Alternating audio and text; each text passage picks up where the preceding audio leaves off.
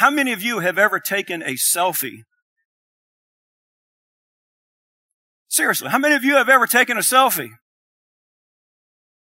How many, you know what's funny about a selfie is you're always in it. There might be a beautiful museum or a gorgeous landscape of a mountain, a waterfall, maybe a football game, and you. You notice that?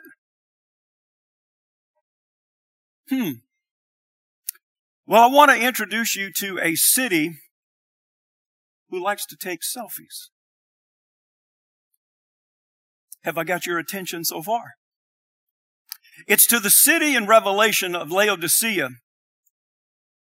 It's in chapter 3. Jesus addresses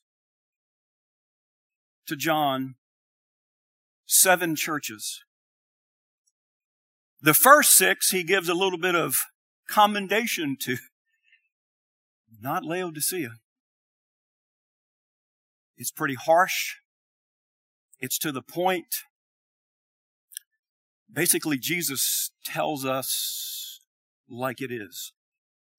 In Revelation chapter 3 and verse 14, it starts there. To the angel of the church in Laodicea write, these are the words of the Amen, the faithful and true witness, the ruler of God's creation. And look what he says in verse 15. Jesus says, I know your deeds, that you're neither cold nor hot. I wish you were either one or the other. So, because you're lukewarm, neither hot nor cold, I'm about to spit you out of my mouth. How many of you have that verse spit you on your refrigerator at home? Not all warm and fuzzy from Jesus, is it? Are these words just random words that Jesus kind of made up? You're neither hot nor, you're lukewarm. How many of you know Jesus doesn't make things up? He's not a random guy. The city of Laodicea had a problem. They had no water. There was a city, Hierapolis, by the way, Laodicea is now in Turkey, but a few miles north was a city of Hierapolis. They were known for their hot springs. How many of you have ever been to Hot Springs, Arkansas?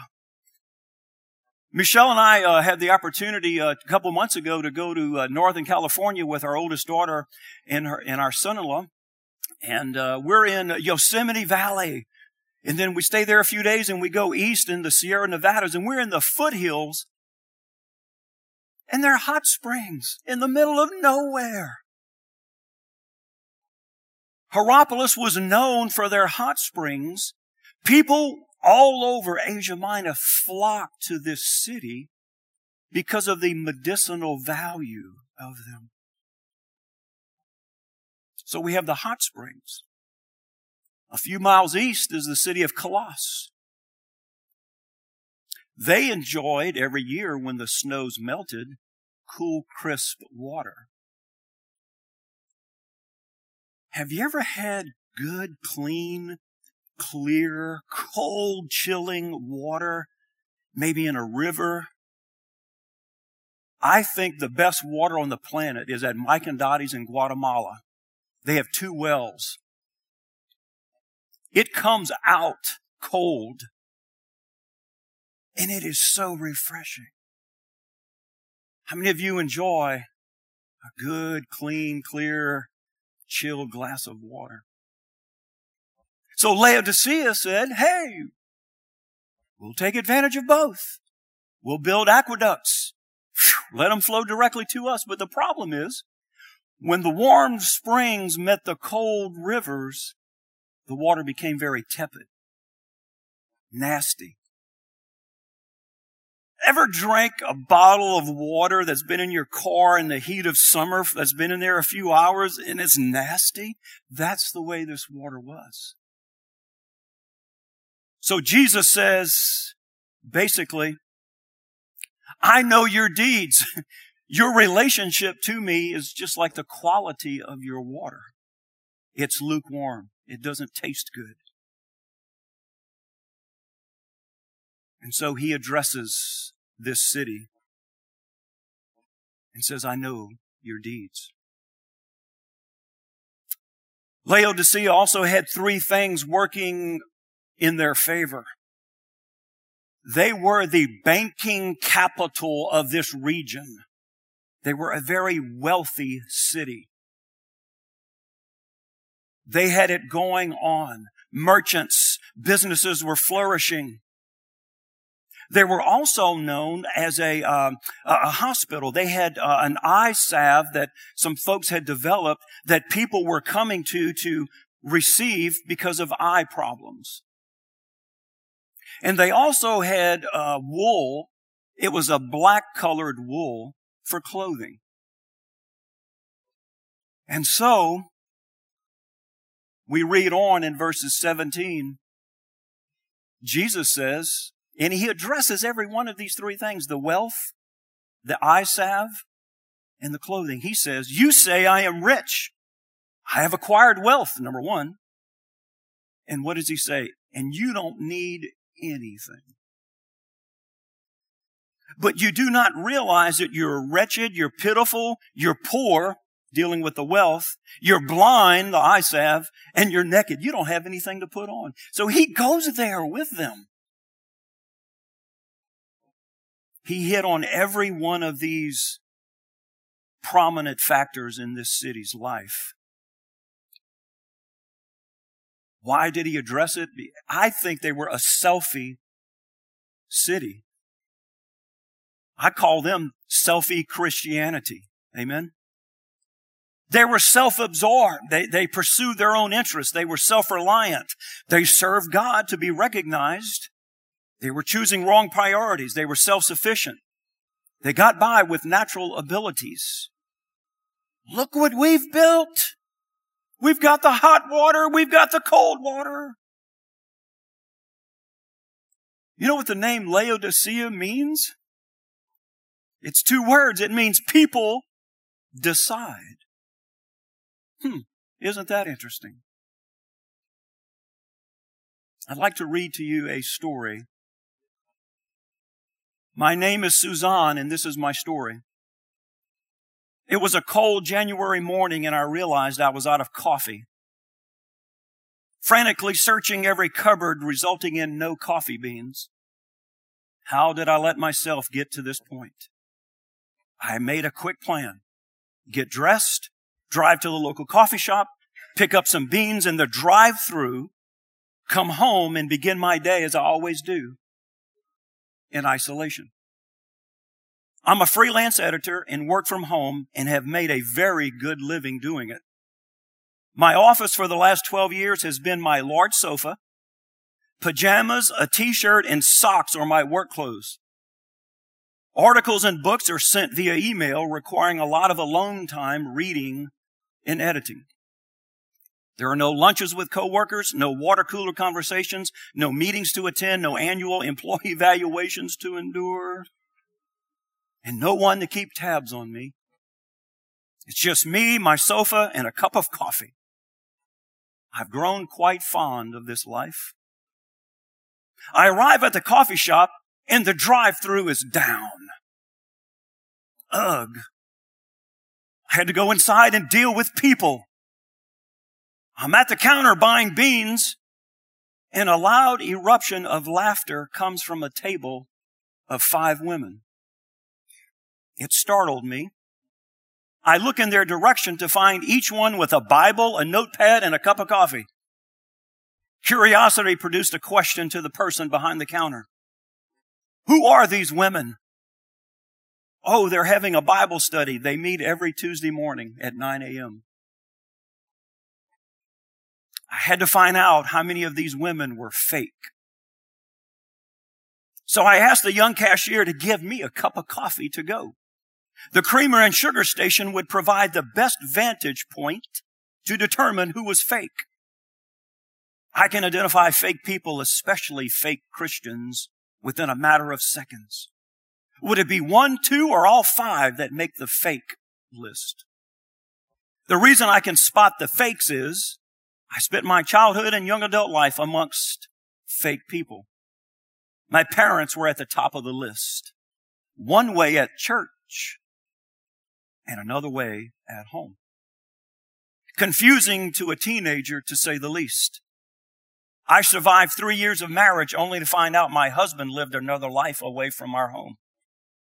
I became the most isolated, depleted, alone person on the planet after the divorce. People were not part of my world. I didn't need anybody. As I'm walking out of the coffee shop, one of the ladies looked over at me and smiled. I was waiting for that fake, hypocritical look from this church lady. I was stunned. No fake look detected. On the way home, I made it my obsession to remind myself to go back to the coffee shop the following Tuesday. Surely one of the other ladies has to be fake. I was in private detective mode. All week I conspired different ways to not be so obvious. Tuesday arrived. I walk in, and there they are. They're talking, they're smiling, and they're laughing. With a cup of coffee in hand, I trolled the wall shelving, looking at pretty mugs, coffee beans, and coffee gadgets, listening intently. And the thought came to me, this is ridiculous. I'm a grown woman being Sherlock Holmes stalking 5 women. Before I could think another thought, one of the ladies stood up and walked right by me saying, "Good morning," in a non-fake way. All I could think was, don't blow my cover, don't blow my cover, don't blow my cover. Right at that moment, another lady walked near me on her way to the counter, only to say, "Hi, my name is Beth. I remember you from last week.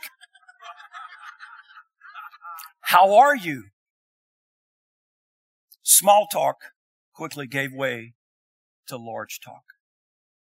I was nervous and scared. At that moment, I had a feeling that they were calling the police on me for stalking them. I did everything I could to exit the building. However, another lady stood up and stepped into my path and said, "Hi there, would you like to join us?" Before I could answer, they grabbed an empty chair and escorted me to their area. It totally caught me off guard. I was really nervous at this point, as evident by the sweat on my hands. But then I noticed something. They closed their Bibles and their notepads. They started to ask me questions. Feeling like I was being interviewed for a job,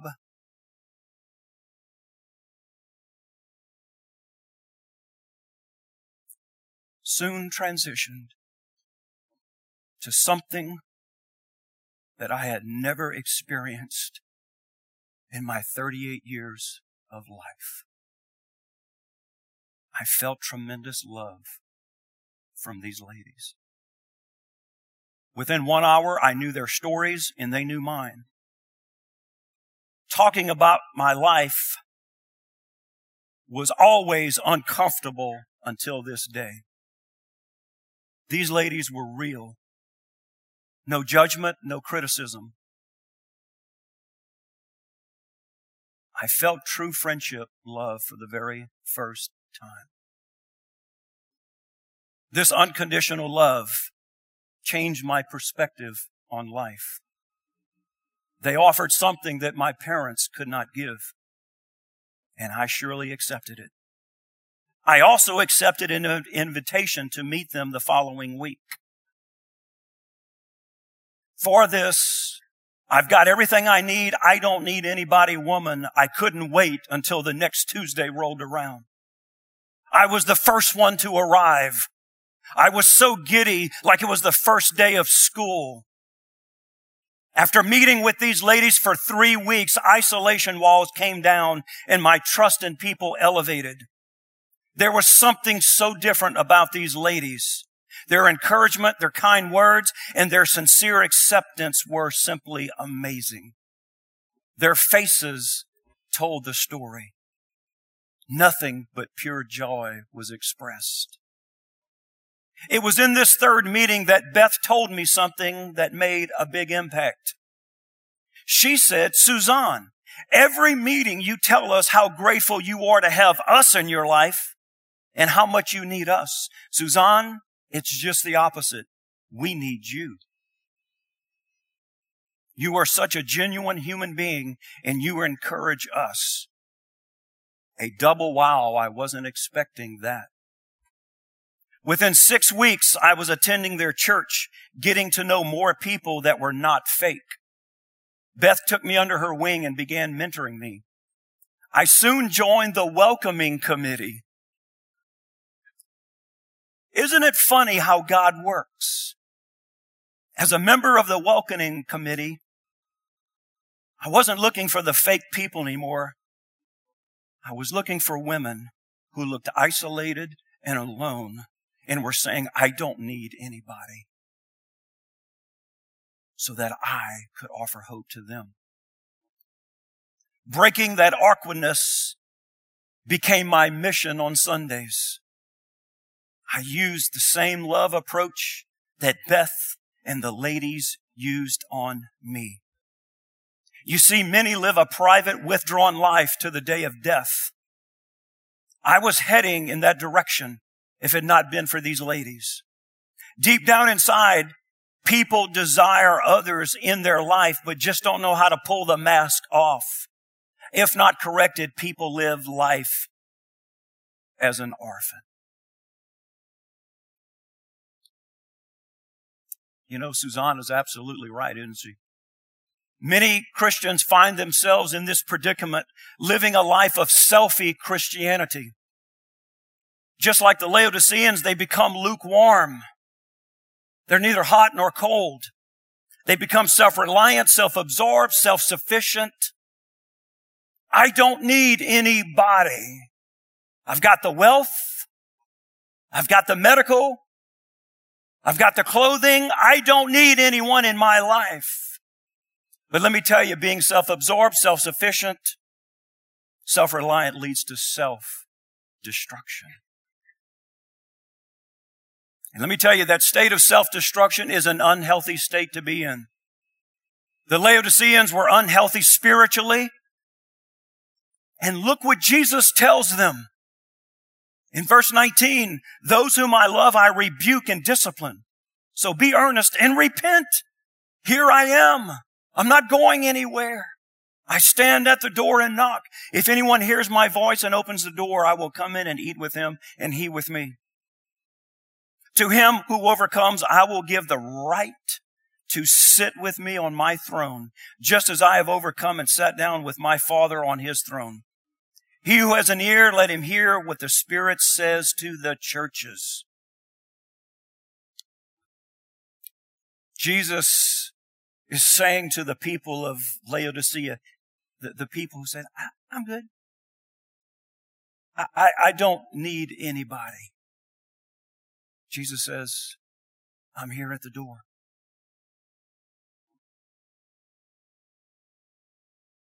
What does selfie Christianity look like? Do you pursue your own interests 24/7? Do you serve God to be recognized? Do you find yourself choosing wrong priorities? Do you withdraw to a place of safety and stay there for hours on end? Do you feel empty and alone? Do you get by with natural abilities and talents? Do you find yourself living isolated, saying, I don't need anybody in my life. Don't come near me. Do you find yourself just attending church? Oh, we got real quiet. But nothing more. Not involved, don't attend a life group, or even pursue getting to know others. Do you find it difficult to make further connections with the family of God because you were hurt by a Christian? Do you blame others or past experiences for your aloneness? Do you make it a priority to avoid people Is your relationship with God non-existent? There is good news. We can break this isolated, I don't need anybody, Laodicean stronghold of Selfie Christianity. Amen? We fail people when all we do is say, oh, you feel alone? Go sign up for a life group. I've done that so many times. I think there's another key, there's another avenue that we can help people, because a lot of people aren't going to go sign up. They aren't going to go seek out others until something happens in them. Tonight I want to give you the one key. Everybody say one. One key to getting rid of selfie Christianity, to breaking the stronghold. It's simply this. Unforget what you've forgotten.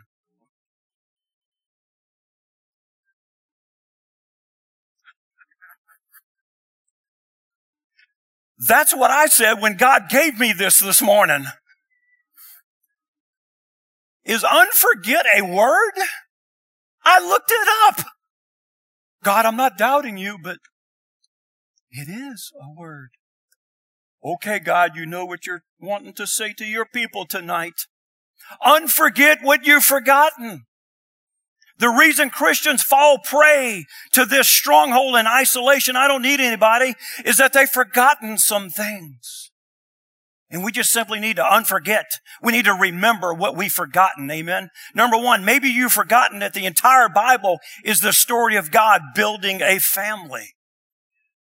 God's purpose with us is to build a family of believers who love Him, who honor Him, and who want to glorify Him forever. Hebrews 2:10 says this, God is the one who made all things, and all things for His glory. He wanted to have many children share His glory. So He made the one who leads people to salvation perfect through suffering. We see right here that God said, I want some children. I want them to share my glory. I want them to put it out there, to broadcast it, and not to be a private selfie Christian. Ephesians 1:5 says, God decided in advance to adopt into His own family by bringing us to Himself through Jesus Christ. This is what He wanted to do, and it gave Him great pleasure. Adopting us was the plan all along.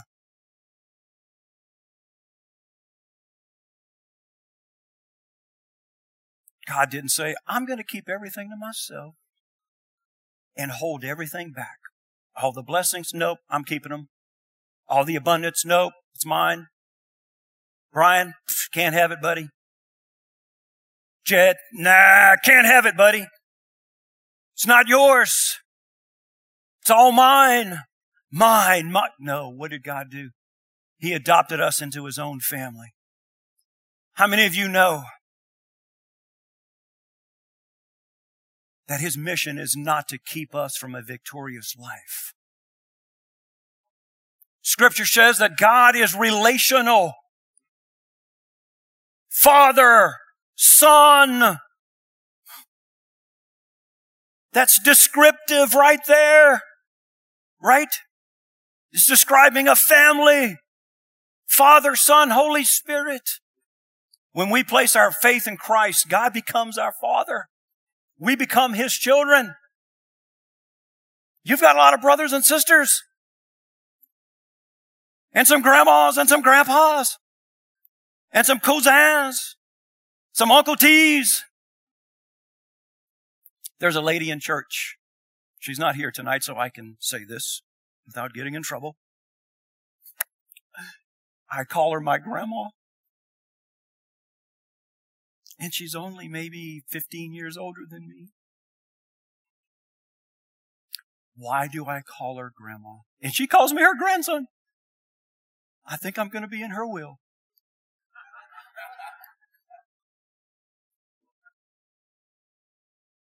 Years ago, long time ago, in our school, she would come in the afternoon and rocked the 4-year-olds who stayed. It's called aftercare. Their day ended at noon, but sometimes mom and dad couldn't get here till 3 to pick them up. And so we had after school care.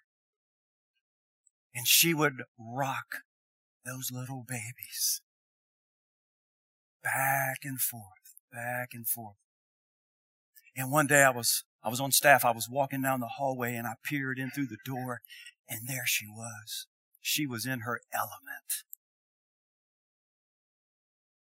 I think if I would have tried to have taken those babies from her, she would have tackled me and beat me up.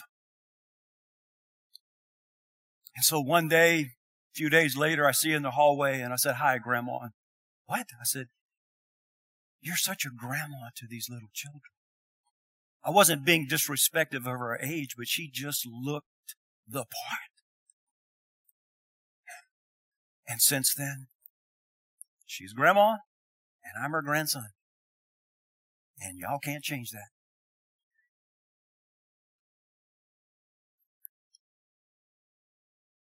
We have people, brothers and sisters, different ages, different races, different backgrounds, all in God's family.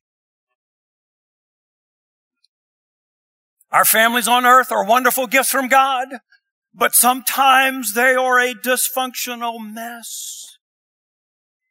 But that is not true in the spiritual family of God.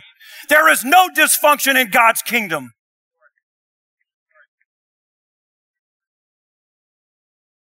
He loves all of us equal and dispenses all of His giftings to each one of us in equal measure.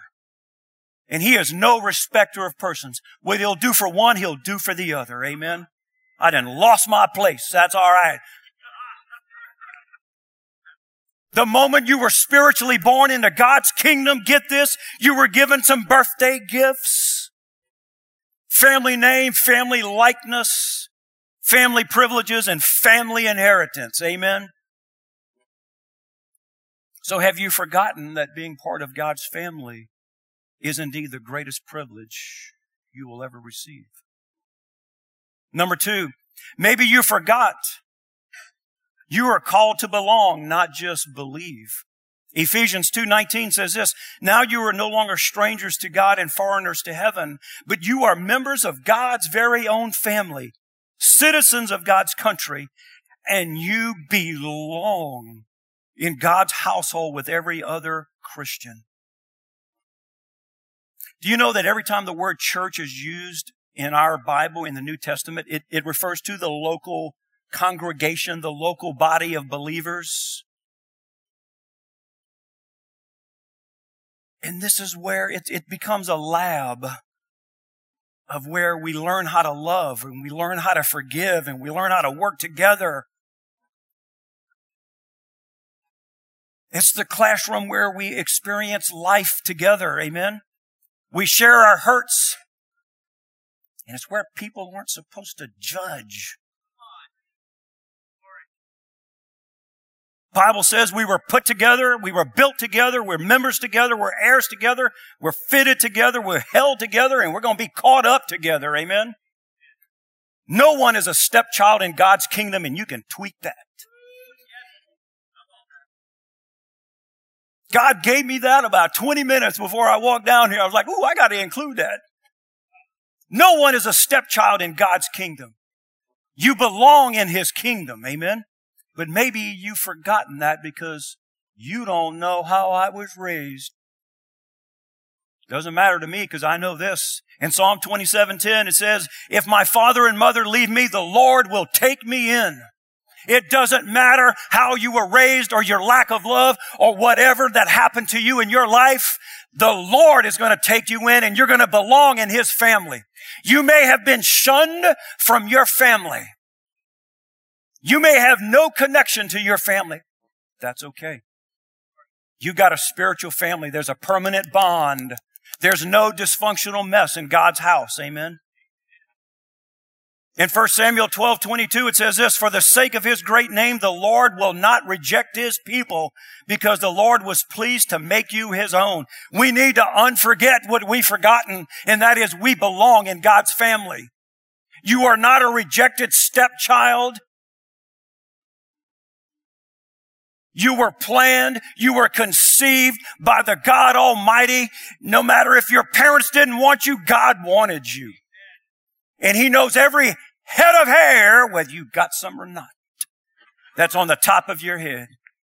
Number 3, maybe you forgot, while your relationship with Christ is personal, God never intends it to be private. Ecclesiastes 4:9-10 says this, 2 are better than 1. How many even know 2 is better than 1? If you're married, you need to tell your spouse that right now. 2 is better than 1. Because they have a good return for their work. If one falls down, his friend can help him up. But pity the fool. How many of you remember that? I pity the man who falls and has no one to help him up. Like Beth told Suzanne, we need you. Do you know that you and I have core needs? We just went through that with Dudley. We've got core needs that need to be met. And you just need to know something. You can't meet them. You're not that good.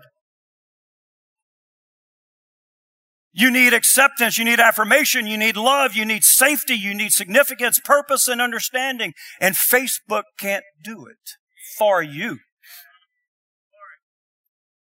Medication can't meet them either. If you don't get your core needs met, like Suzanne said, you're going to become a spiritual orphan, like the Laodiceans. Notice that Paul writes letters to people, not a person. Galatians, Thessalonians, Ephesians. Amen? He didn't write them to a specific individual. He wrote them to a body of believers. Because he knew he had to meet some needs. Proverbs 18:1 says this, whoever isolates himself seeks his own desire. He breaks out against all sound judgment. We need to unforget that our spiritual journey is not to become a private journey. It's supposed to be shared with people. Amen. And finally, number 4. Maybe you forgot that your name is written down. The moment you said yes to Jesus, somebody in heaven wrote your name down on the Lamb's book of life. And maybe you have forgotten that.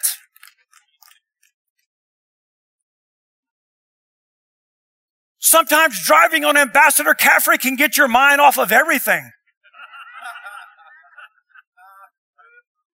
The next time somebody honks at you, say, my name was written in the Lamb's book of life.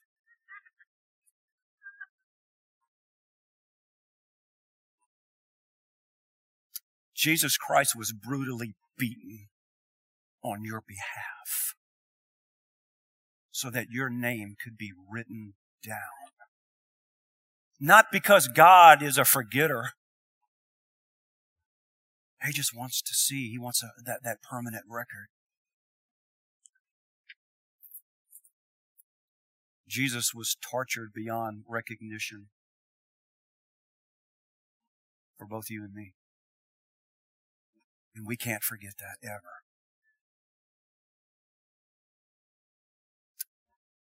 God is into writing your name down, not because, again, He's going to forget it, but He wants to have a physical record of it. How do we know that? Luke 10:20 says, however, do not rejoice that the spirits submit to you, but rejoice that your names are written in heaven. In Revelation, it says, he who overcomes will, like them, be dressed in white. I will never blot out his name from the book of life, but will acknowledge his name before my Father and his angels. God loves names. And I can prove it to you. In 1 Chronicles chapter 4, look at this. The descendants of Judah, Perez, Hezron, Carmi, Hur, and Shobal. Reah, son of Shobal, was the father of Jahath, and Jahath the father of that guy, and Lahad. There were clans of Zoharathites and Anbites, and these were the sons of Edom, Jezreel, Ishma, and Idbash. Their sister was named Hazelaponi. Panuel was the father of Gedor, and Ezer the father of Hushash. These were the descendants of Hur, the firstborn of Ephrath, and the father of Bethlehem. Asher, the father of Tekoa, had two wives, Helah and Nara. Nara bore him Ahuzam. Who? Ahuzam. Hefer and Tamana and Hashatatari, and these were the descendants of I'm out of gas. These were the sons of Helah, Zerath, Zor, Ethnon, and Cuz, my cousin, who was the father of Nahab and Hazababua, and the clans of and Haram. God loves names. It's time to go home. I'm tired. He loves your name because it is written in the Lamb's book of life, and no one can take that away from him or you. Amen.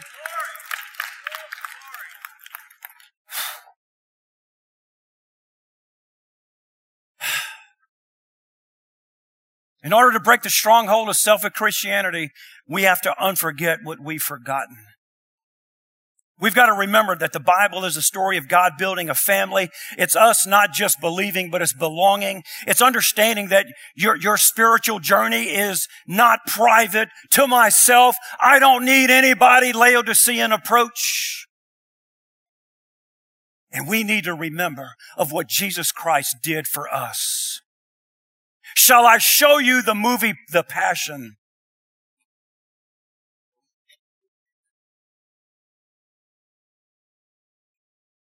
The danger of not remembering. Galatians 3:9 and 10, and we're going to close here. So those now who live by faith are blessed along with Abraham, who lived by faith. This is no new doctrine. And that means that anyone who tries to live by his own effort, independent of God, is doomed to failure.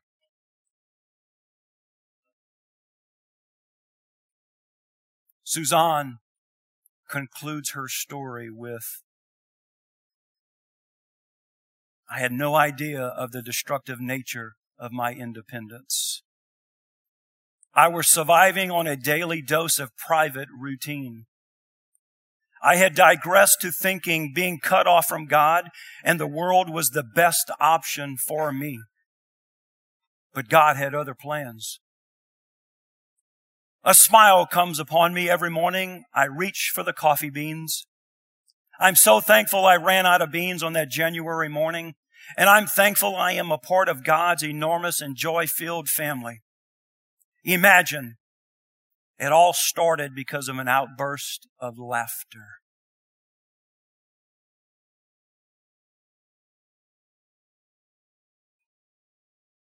Every Tuesday morning, I hear the laughter. It's a symphony to my soul with the ladies that attend my Bible study at the coffee shop.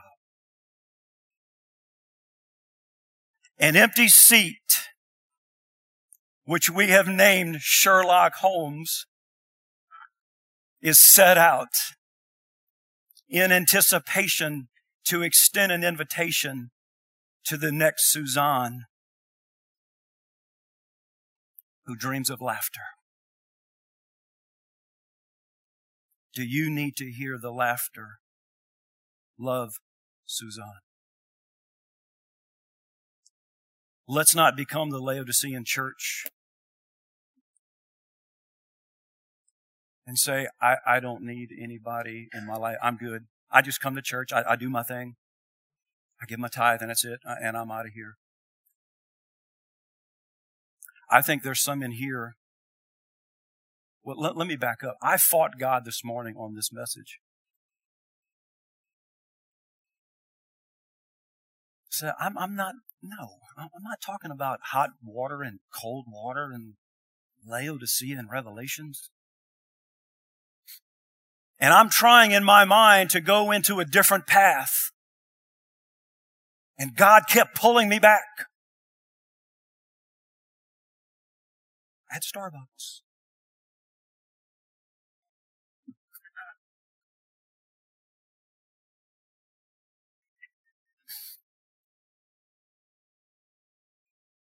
And I'm frustrated, and I'm like, Lord, I don't want to talk about, there's something better. Faith, love, something,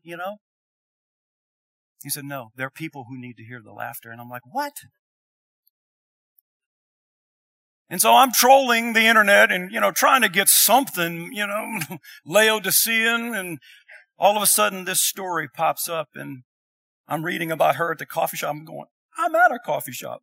And I look up and there's coffee beans. There's coffee gadgets and coffee mugs.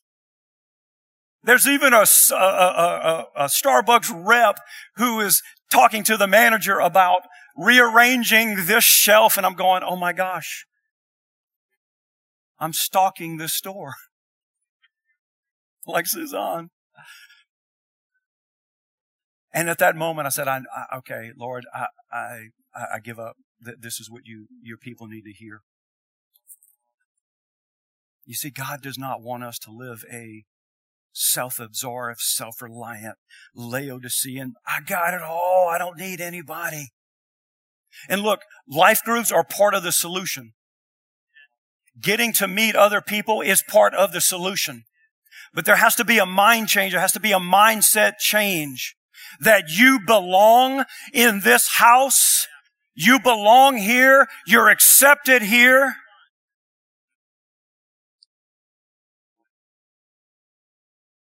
God wants you to be part of the fellowship and not just be a lone ranger. I could probably go right now and grab 50 of these and hand them out and say, John Life Group, John Life Group. And you're going to, no. There has to be that one key of unforgetting what we've forgotten. Amen? Would y'all agree with that?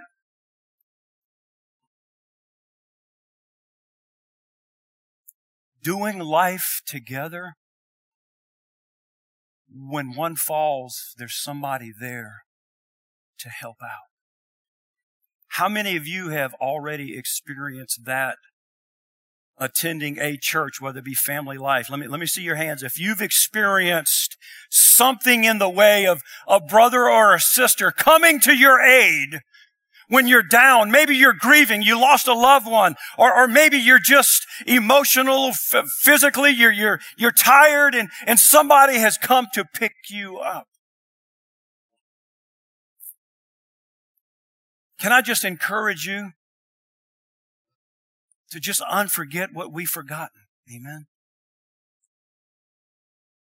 And move away from that Laodicean mindset and attitude and saying, you know what? I need all that God has for me in this family of believers. And so don't remain stagnant. Get to know some people. Once you've unforgetted, I don't even know if that's a word. Once you've done that, then it's time to take the next step. You got to advance yourself. Amen. What if Suzanne hadn't run out of coffee beans? She'd be in the same shape as she was today. Let me tell you, I do a lot of funerals, and one of the common struggles with families is they have a lot of regrets. In my opinion, too many. Too many people are going to the wayside because they've done this. I don't need anybody in my life. I'm good. I've got everything I need. I'll just come hear Pastor Todd on Sunday. I'll hear a few songs. I'm not going to get involved. I'm not going to ask for help.